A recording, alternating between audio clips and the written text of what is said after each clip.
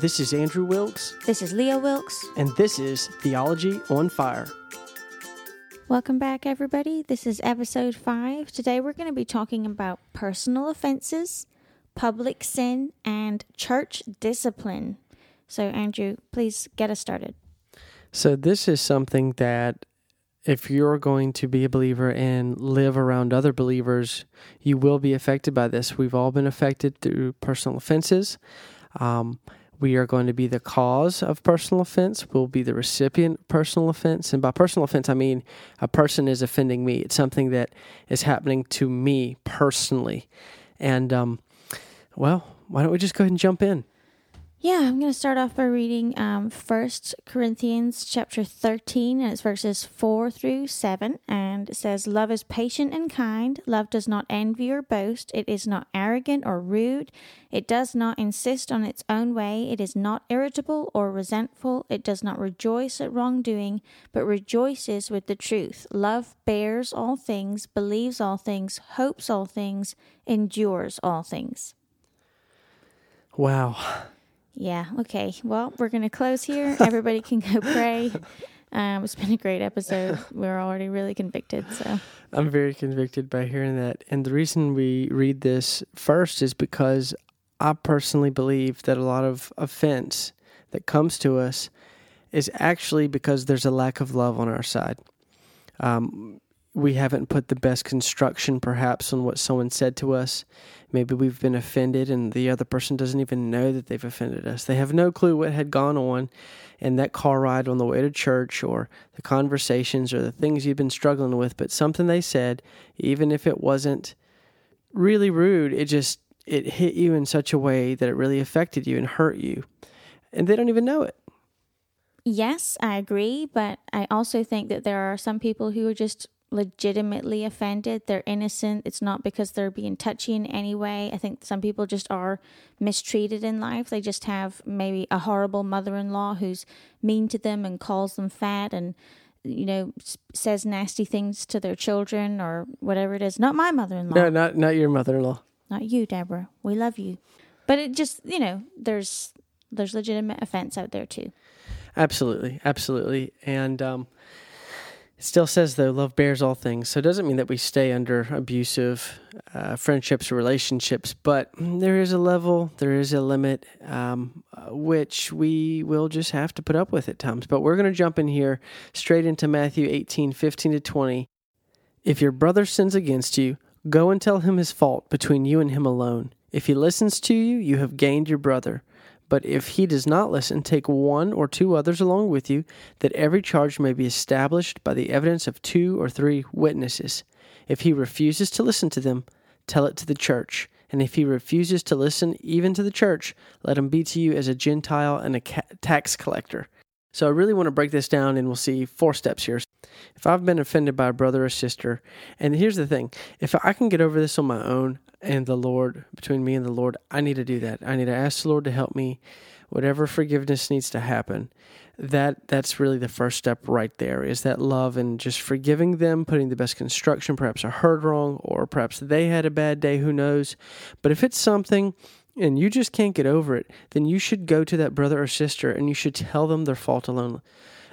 Someone came up to me recently and they said, I really felt like someone directed a comment at me and it really bothered me.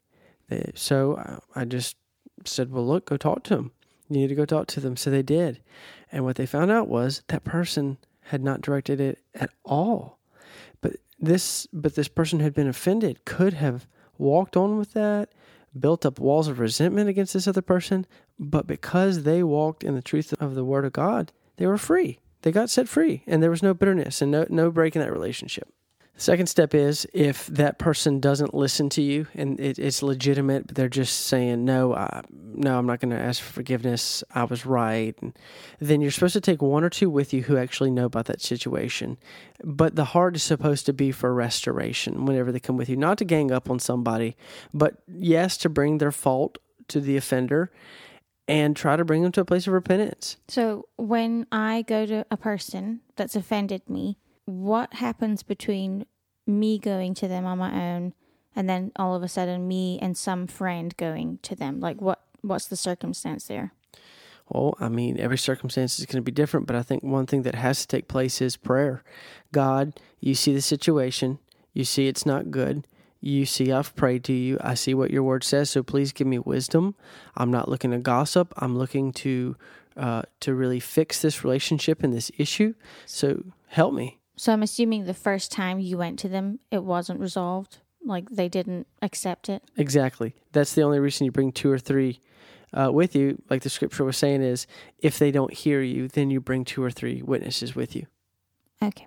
And then when the 2 or 3 witnesses come along and it's the same discussion, the same issues, the same points, and that person, the offender, is still not getting it, they still refuse, then really you're supposed to just bring them before the church. And when they say bring this person before the church, I'm not assuming that you on the beginning of a Sunday morning bring them between the 50 or 100 or several hundred people who are in that church, but I would think that this is more like the leadership. You're bringing them now before the leadership to talk about this issue and try to mediate it. And then, if they don't even listen to the leadership of that church after you've gone through these 3 steps, you're supposed to remove that person from the church. And Jesus said, treat them like a Gentile or tax collector. And if you want to know how that was, whenever Peter went to Cornelius in Acts 10, in verse 28, and he said to them, you yourselves know how unlawful it is for a Jew to associate with or to visit anyone of another nation. So it was real. It was, I'm not even going to eat with you. And that's actually in scripture later. Don't even eat with such a person like that. So you're telling me in the new covenant, under the salvation of Jesus Christ, under grace, that there are circumstances and times where you actually have to cut off another person. Yes, it's clear. It's clear from Jesus, and it's clear in 4 or 5 other scriptures in the New Testament. In fact, in Thessalonians, there was one guy, he was just a lazy person and a moocher, and Paul said to him, hey, look, if he doesn't work, he doesn't eat, and if anyone doesn't obey this epistle I've written to you, don't even accompany that person. Don't even eat with a person, so that they'll be ashamed and that they'll repent and be right. And I do know, because the whole Bible is line upon line, precept upon precept, I know from many other things Paul has said and taught, and Jesus has, that person that was a moocher, for example, I know that they didn't just say, oh, you're lazy, bye-bye. I know that they would have gone to him, taught him, approached him in these ways that we've already said, and it's that this person continues in a rebellious way to not listen and to go and do what is contrary to the leadership. Absolutely. And we'll touch on that just in a little bit later in this, but that's it. You know, we have to be careful that we don't abuse people with this, because some people will seek to do that. You know, the Pharisees had the law of God in their hand, and they sought to abuse God himself with the very law that he gave, which is nuts. But people will take the word of God and they'll use it to abuse others. So it's important that we have the right spirit, the very spirit of Christ, whenever we're going to go deal with people, and that the goal ultimately is restoration. Amen. So I actually want to read a quote here. I got this from Bible.org, and the article is Biblical Church Discipline by Pastor Stephen J. Cole. This is what it says about Matthew 18. Your objective is not to, quote, set him straight or to, quote, get things off your chest by letting him know how wrong he is. Your aim is to get him to listen so as to win him back to the Lord. And the best way of convincing someone of his sin is to take him to Scripture. Your opinion really doesn't matter. And I'll say that again, our opinions, they don't matter. That's not what's at stake here. God's word is the authority. And he also said, check your own heart first. Make sure that you've taken any logs out of your own eye and that you're not exempt from temptation and sin. So look to yourself, that's Galatians 6:1, and check your motives. And so just to clarify, you know, when you approach someone, it's not necessarily that maybe it's always very clear. You may just have to go to someone and you're just... you feel like they are offended with you or they're acting in a certain way and you think there's something going on and you're not sure, so you can go to them and say, hey, look, I feel like there's something going on. You don't necessarily have a scripture that you're doing something wrong or you did something contrary to the word of God, but it's just, hey, I feel like there's an issue here. Can we talk about it? I feel like you're cold towards me or whatever it is. And then typically if there's nothing there, they'll say no. Or they might say, yeah, you said something the other day and be like, oh my goodness, I didn't mean that. Or you might have to ask for forgiveness, but that's healthy. And even to go a bit further, we can be that person sometimes who maybe someone said something to you and you got a little disgruntled, and then later that person comes to you and says, "Hey, is something wrong?" Let's actually try not to be that other person either. If something disgruntled you and you're going to act disgruntled out of it, then you should probably go to that person that offended you in the first place. All of us get offended at some point in our Christian life. And frequently, this pride or genuine hurt or feelings, how can we not get offended? Jesus even said, offenses will come. Offenses will come. And in the book of James, the Apostle James said, we all offend with our tongue. We all offend with our words. That's why we have to be so careful with them. So I want to read a scripture, and it's in Matthew chapter 18, starting at verse 21. And it says, "Then Peter came up and said to him, 'Lord, how often will my brother sin against me, and I forgive him? As many as 7 times?' And Jesus said to him, 'I do not say to you 7 times, but 77 times.'" That's a whole lot of offenses in one day. But the number 7, that's perfection. That's what the Bible scholars say. So 77. That means we're supposed to really forgive every single time someone repents and comes to us, because isn't that what the Lord does to us? 1 John 1:9 says that if we confess our sins, He is faithful and just to forgive us our sins and to cleanse us from all unrighteousness. So as we've received, we're also supposed to give that forgiveness to others. And there's a great danger in not forgiving. Jesus goes on in this teaching, and he gives a parable in verses 23 to 35 of Matthew 18. And he actually says that if you don't forgive, you will be delivered to torment. Just like the man in that parable, he was delivered to tormentors because he was not willing to forgive as he was forgiven. And Matthew 6:14 to 15 says, if we don't forgive, God will not forgive us. And that's real. That's not a parable. That's truth. I don't fully understand it, but I know it's very serious. But also, the truth is, we can't forgive. There have been situations I've been faced with, and I have just come to the point where I've told the Lord, I can't forgive them. I don't want to. I can't do it, and I need you to help me.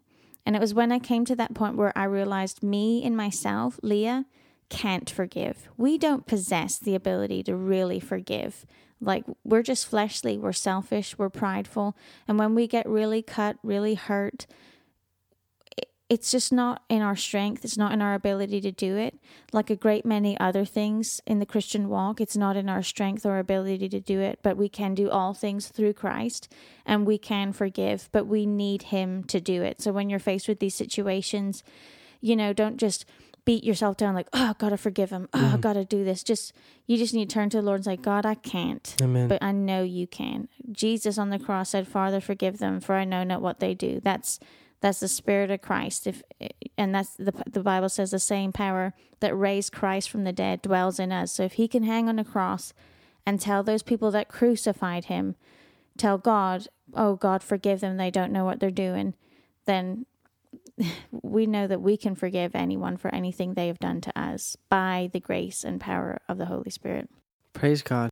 So just to recap, if you have an issue with someone and you can't seem to, with the Lord alone, just get past that, then you should go to them and clear that up. You should go to them and make it right with them or clarify what's going on. We're told in Romans 16:17-20, that there are those at times that will cause divisions contrary to what we've learned. It's not just the fact of faith versus law and salvation, but anything in Scripture.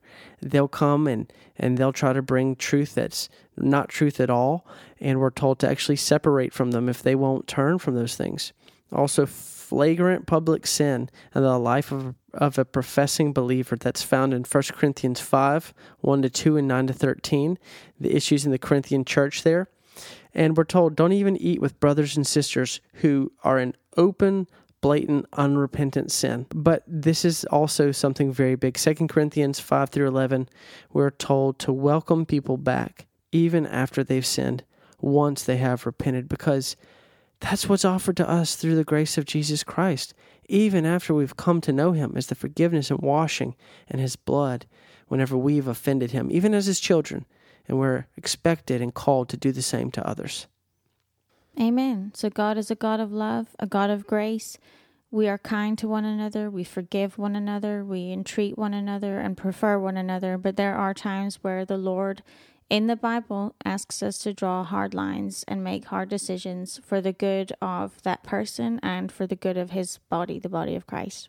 So to recap this entire episode, I would just leave you with 4 things. Our goal is restoration. The Spirit is that of Christ. Our tool is the Word of God. And our motive is love for Jesus and for that person. Amen. And Father, we just thank you for this word. We thank you for the word of God that guides each and every part of our life, Lord. We just ask if there is anybody out there who has questions or is dealing with things like this at this time, that this would instruct them and teach them in the way that they should go.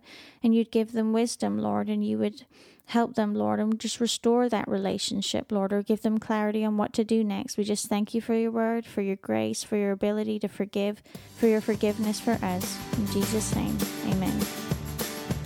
Thank you for joining us at Theology on Fire. Please subscribe so you won't miss new episodes. All of our information and contact details can be found at theologyonfire.org.